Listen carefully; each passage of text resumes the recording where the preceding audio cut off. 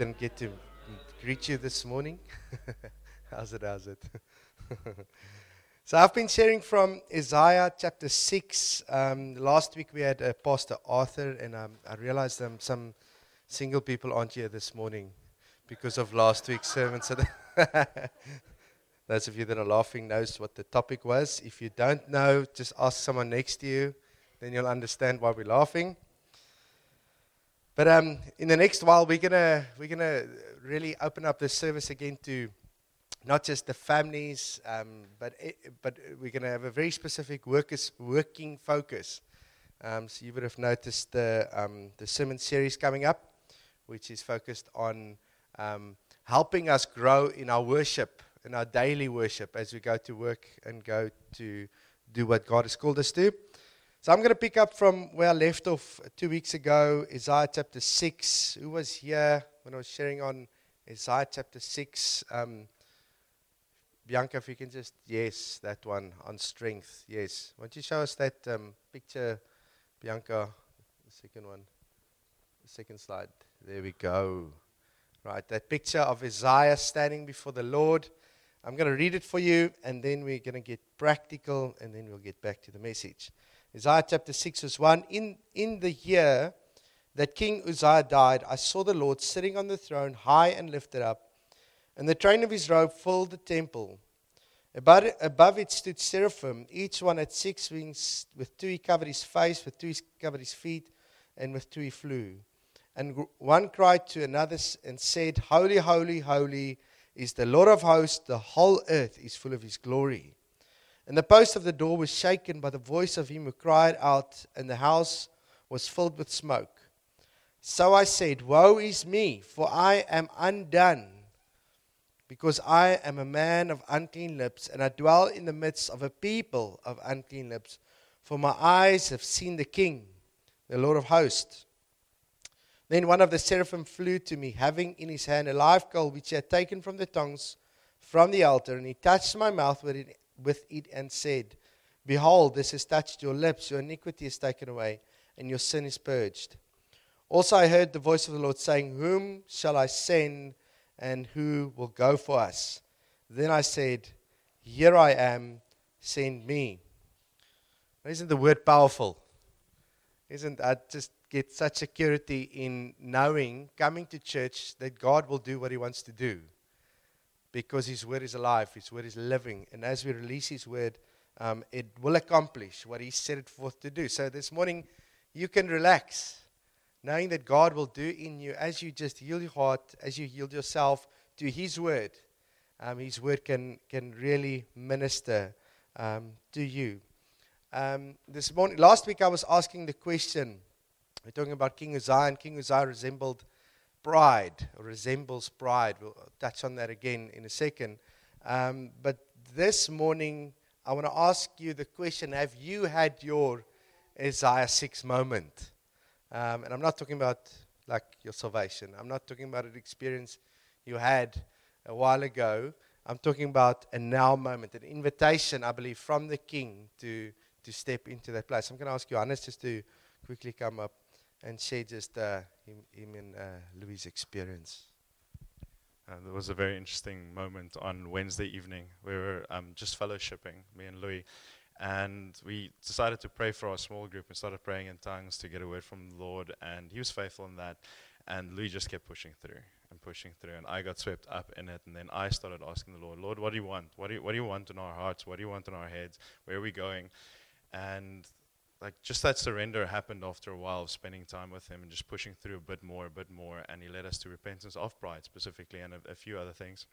And in that cleansing moment, he started touching us, and I felt like I just wanted more. I just wanted like God to change a little bit more inside of me, and he showed me that I needed to let go of what I was carrying from my previous life and actually accept the blood of Jesus and really feel that surrender, and then I'm clean. Then I asked for a new anointing of the Holy Spirit, and it was beyond intense. And when I got to that point, I was like, Lord, more. I need my mind to change. And I fell to my knees and I started crying, and I put my hands out in front of me and I was like, Lord, I want to see you. I just want to see you. And in that moment, my breath stopped. I didn't choose to stop breathing. I just didn't care. Like, it was weird. And I was sure in that moment that if I looked up, I would see the feet of God, and it changed my life. Like now, when I think of God, everything quiets down. No worries, cares. It's just a deeper connection with Him that has changed me in an undescribable way.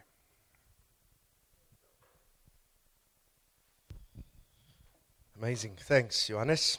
Isn't there any other news you want to share, Johannes? Hey?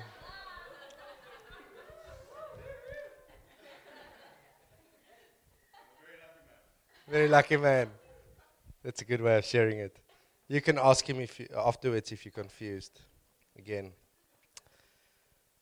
Right, so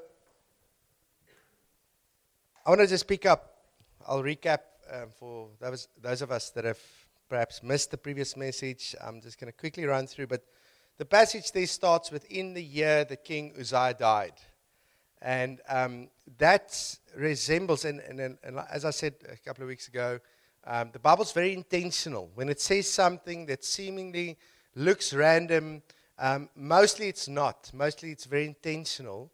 And so here we find this in Isaiah chapter 6, where it starts off, it says, in the year that King Uzziah died. If you look at the history of that particular moment in the book of Kings, we see this King Uzziah. He was a great king. He did many amazing things. He was one of the kings that the Bible says he did things right in the sight of the Lord.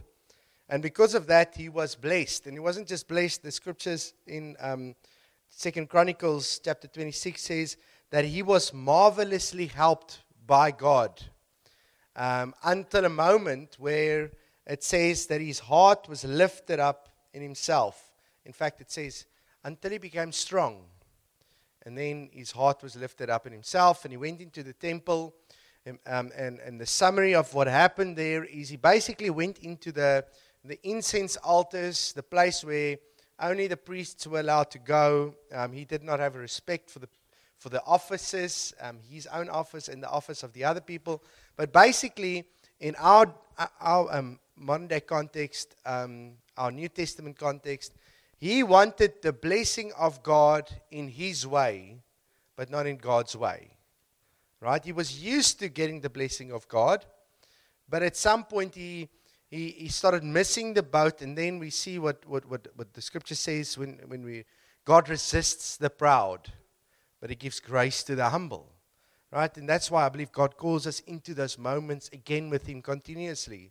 And a specific invitation, I believe, is for us as a church to come to that place of, where God invites us to come and see the King again. And so we see two elements of Uzziah's pride. First, I mentioned it, the lack of understanding of his own divine instituted limitations. We see he had an uncontrollable anger.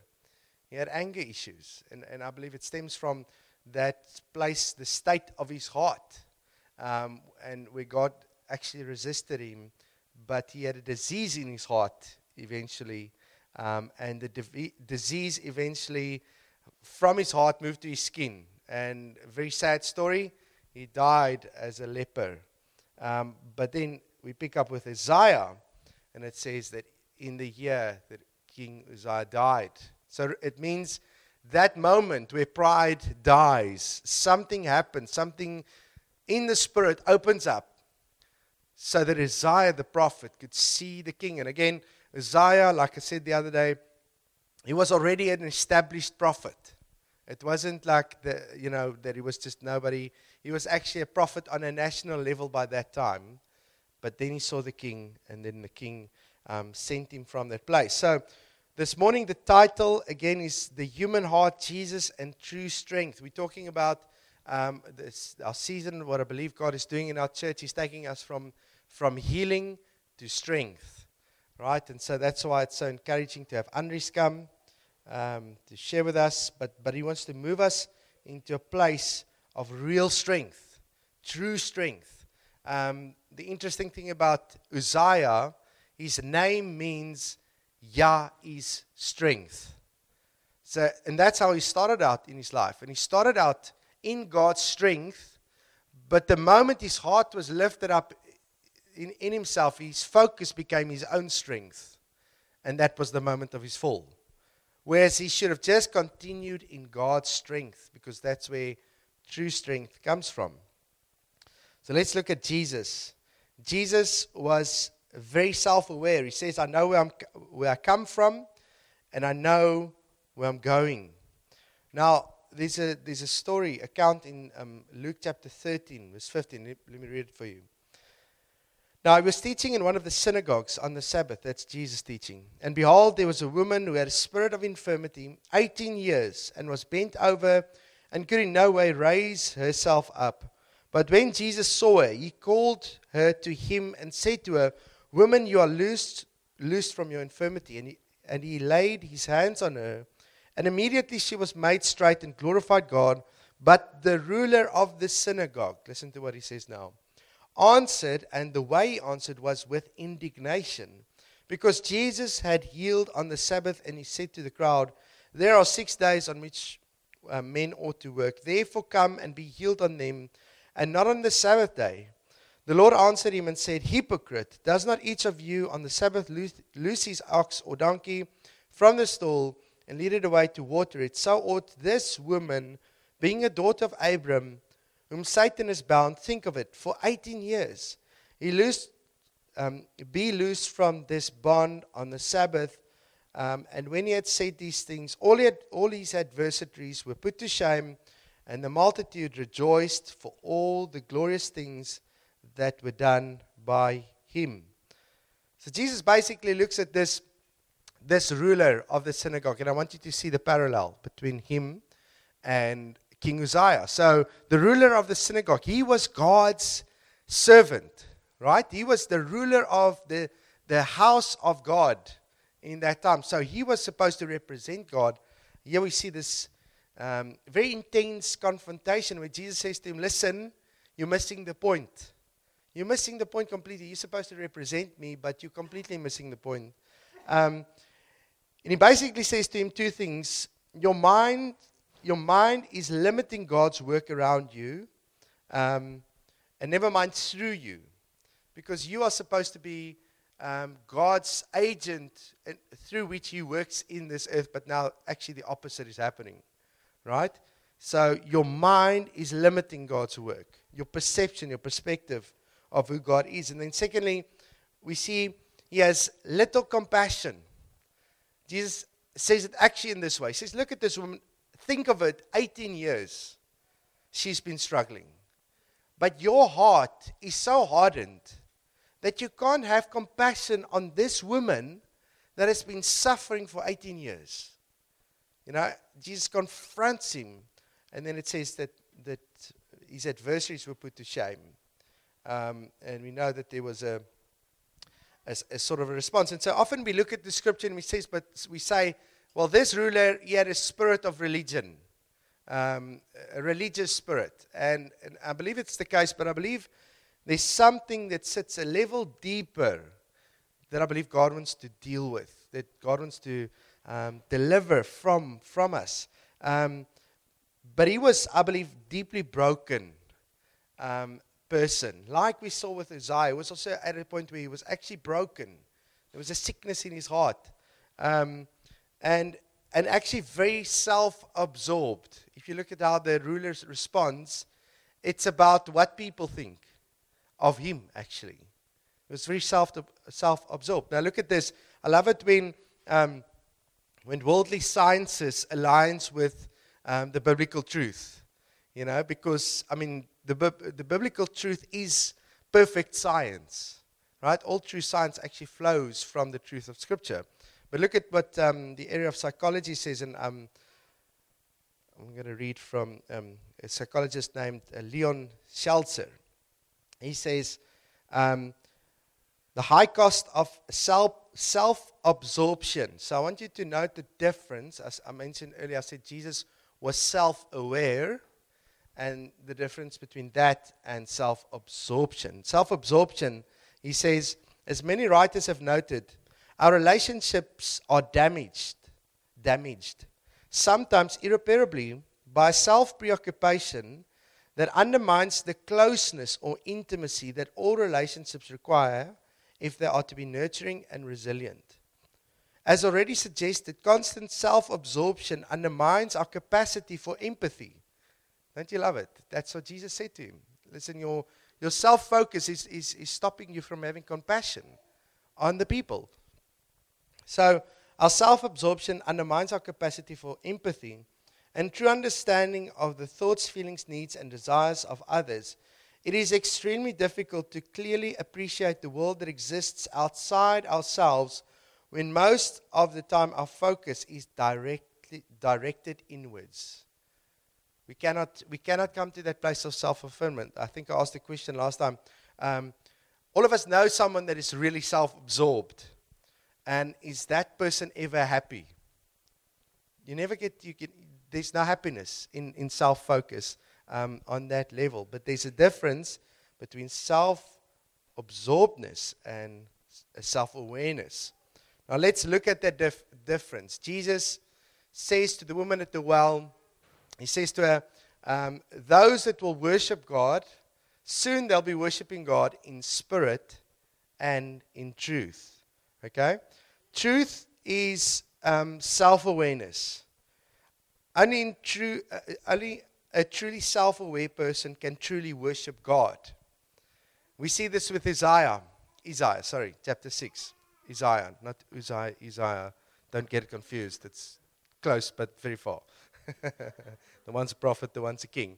But Isaiah the prophet, the first thing that happens, and it's actually quite interesting in that scene where he sees the Lord. In the year the King Uzziah died, I saw the Lord high and lifted up. The next thing that happens, the first response he gives is he says, woe is me. And we know the scripture, but it's actually weird. It's actually weird that it's almost like he introspects. But no, he doesn't. He's suddenly aware of, he thought he was this amazing prophet. And suddenly he's aware of the state of his heart. I love that song we sing, you see the depths of my heart, but you love me the same. Right? So God's aware of the state of hearts. We're just not always aware of the state of hearts. Right? But Isaiah in that moment, in the presence of God, he becomes aware of the state of his heart, and then he says, woe is me. He becomes self-aware. He becomes aware of how far he actually is from God. And actually, there's no comparison. There's only one response, and that is to worship God. But he almost had to, there was a worshiping in truth moment that happened there. So when we come into the presence of God, there's this reality, this truth, this self-awareness that we need to get in that God is amazing. And I'm a sinner. I don't live like that as in an identity, because in identity I'm a son or a daughter of God. But I'm aware of the fact that God is so much greater. So that's the worship in truth. The worship in spirit is a God awareness. Again, the psychologist, he says this. Again, the high cost of self-absorption. As long as we continue pretty much on a daily basis to obsess about all things personal, happiness, contentment, and a stable sense of well-being will be impossible to achieve. But whether we are feeling extremely bad or nervous about ourselves, worriedly ruminating about how others perceive us, or indulging in grandiose thoughts about our own specialness, we're descending into a state of toxic self-absorption. And as a personality trait, attending excessively to ourselves and at the expense of almost all other considerations is typically regarded not only as abnormal, but as kind of unethical too. For such behavior depicts almost the opposite of altruism. Altruism means doing things from a place of compassion, doing things for others. So you see that again. The state of the heart and the focus of one's mind, the heart, and everything determines actually ultimately your true fulfillment. If it's on self-focus, you'll end up in a very unfulfilled, unhappy state. But when your focus is on others, then you see that there's actually true fulfillment. And then you, again, it lines up with what Jesus says. It really is more blessed to give than to receive. Right? It really is more blessed to think of others instead of yourself. So there's actually a place where we purposefully say, well, I'm in a bad state. Maybe I'm a Uzziah, or maybe I'm a ruler of the synagogue. My heart is not in a good place, but I'm going to purposefully choose not to focus on myself, but on others. What's happening around me? Let me just take that first step and allow Jesus to bring that true compassion into my heart. Joshua chapter 14, verse 10. Here we see the complete opposite. We see the picture of one of the best pictures of true strength in the Old Testament, Caleb. It was Joshua and Caleb that were the spies into the promised land, and then they were all in the desert, and then they eventually came into the promised land. Verse 10 says, now then, just as the Lord promised, He has kept me alive for 45 years since the time He has said this to Moses, while Israel moved about in the wilderness. So here I am today, 85 years old. I am still as strong today as the day Moses sent me out. I'm just as vigorous to go out to battle now as I was then. Right, so we see this man, he's 40 years older, 85. But he says, my strength is the same than it was then. And he's not just saying it. It's not like a spiritual statement. I feel strong. But no, he actually then goes and he conquers whole cities, a mountain, Hebron. He takes that place through war. It's amazing sometimes when you look at the Old Testament, it actually challenges us a bit. Because I think we often tempted to spiritualize things in the New Testament. But in the Old Testament, it was actual strength. It was actual strength. He was an old guy, an old dude, right? But yet he had the strength that God gave him, that he would rest into.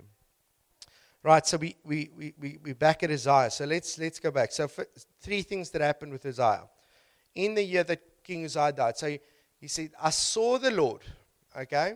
So his eyes were lifted up from his surroundings, his circumstances, his own experience. Suddenly his eyes were lifted up and he could see the king.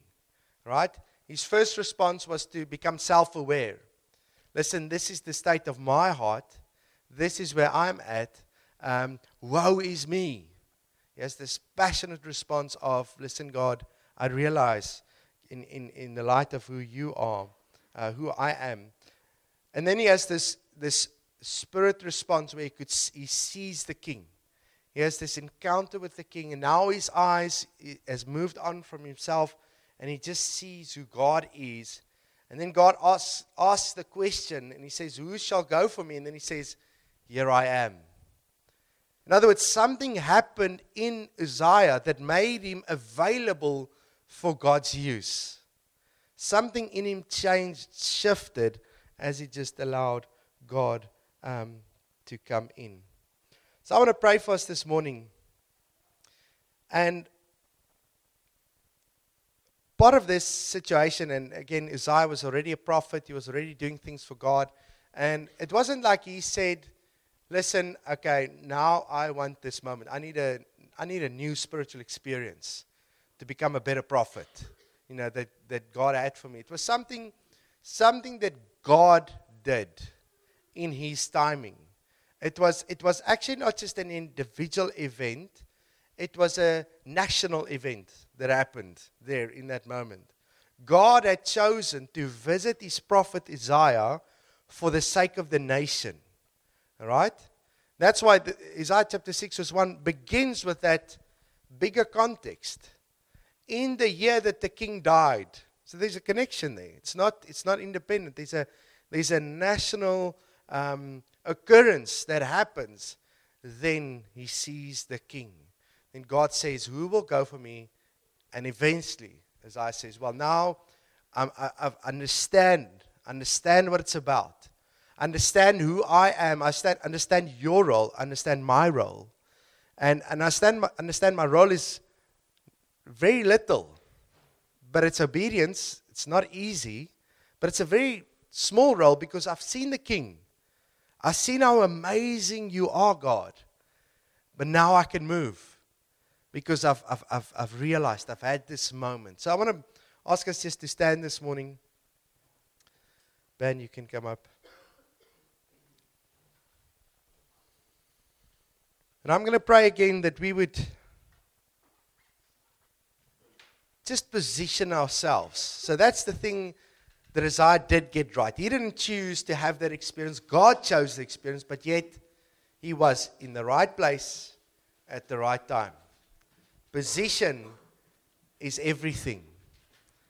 I believe that the disciples, they were positioned perfectly. Of course, by God's divine sovereignty. They were there at the time when Jesus walked on those shores, right? But yet they were at the right place at the right time so that Jesus could say to them, come, we're going. And then they would follow Jesus. So I'm going to pray for that. But first of all, I'm going to just again allow us just to bring our hearts to God and say, God, if there's something in my heart,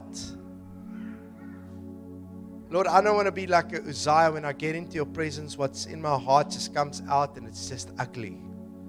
It's just bad. It's just terrible. But I want to be like a Isaiah, Lord. Recognizing what is in my heart so that you could come and give me a new heart. A heart that is humble. A heart that is not lifted up. I want us again just to have an opportunity to say, Jesus, you are the King. And my eyes have seen the King. And I choose to recognize the state of my heart. And I choose to allow you, Jesus, to come in.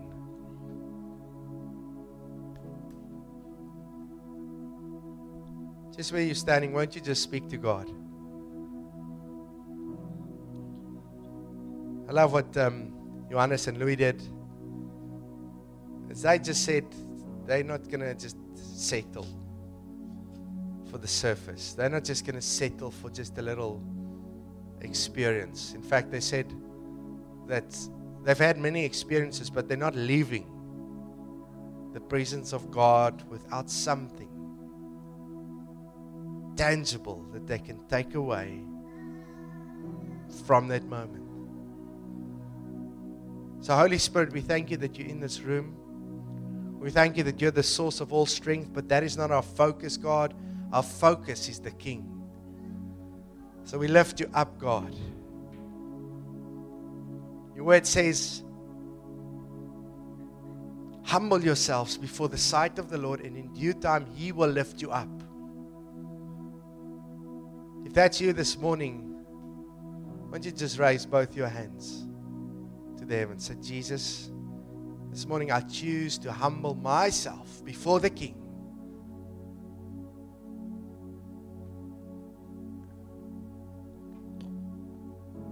I say, woe is me, Lord. I'm a man of unclean lips. But, Lord, let our eyes see the King. Let us see you this morning. We humble ourselves before your mighty hand, Lord.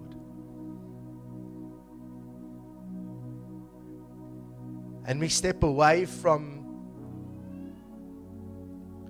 the ability, our skill, what we've achieved. We step away from that lifting us up.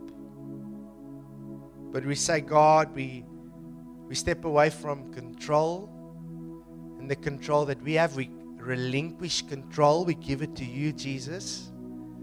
And we say, you, Jesus, choose how and when and if you will lift us up. But we step away.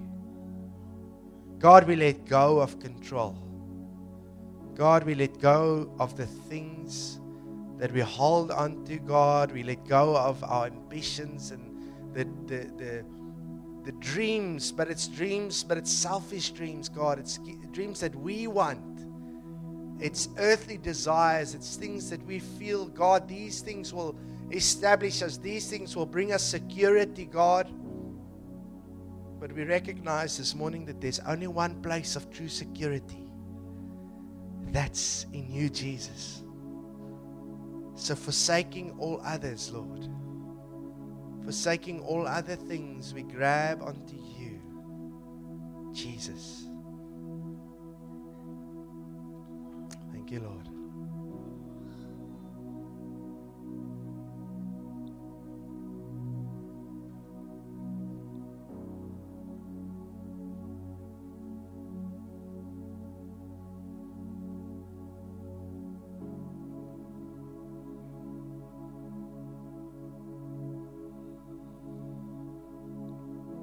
Now, Lord, we pray that you would position us, God, in your presence, God. That you would clothe us with strength that is not our own. Father, we lay aside our own strength, our confidence in what we are and what we have achieved. And instead we grab hold to your strength. We say, God, our desire is to be perfected in you, Jesus. Strengthened in you. So we thank you for your strength. And we thank you for your call, God, to go, to be your vessels, to be those with soft hearts, with hearts of compassion. And right now, God, we ask that you would fill our hearts. Fill our hearts in this place with the love, God, for those around us, those that are suffering, those that are in need of you. Father, we look around and we recognize that, God, we all here, we have Jesus. God, if we lose everything, we still have everything. Because Jesus, you are our everything. We have you, Jesus. If like Job, everything is taken away, Jesus, you are still enough. And for all eternity, God, we will be with you. But God, there are those that are not in this room. And they're suffering. And they don't have that hope, God. God, when we suffer, we have you. When those out there suffer, they don't have anything. Give us hearts of compassion, God, again. Give us a love. Fill us right now with your Holy Spirit, God. That you would take us to a place of true fulfillment again, where we love like Jesus does. Where we're out there looking for the woman that suffered for 18 years. God, we're not like the ruler of the synagogue. Just wanting to protect our space. Just wanting to protect what we have. But Lord, we want to be like Jesus, loving that woman, loving her to complete healing, loving her to complete strength again. She's a woman of God. You recognized her as a daughter of Abram. But we thank you for such people, God. Those that are around us that need you, Jesus. Give us opportunities with them. Give us words for them. Words of kindness, God. Words of love. Thank you, Lord. Let's just worship together. I want you just to take out this time we're done for this morning, so the band can just continue leading us. But I want you just to take this time just to speak to Jesus and just to deal with Him, just to do business with your King. We're going to do communion afterwards. But let's just worship God. And then we'll come together and share in the finished work of the cross.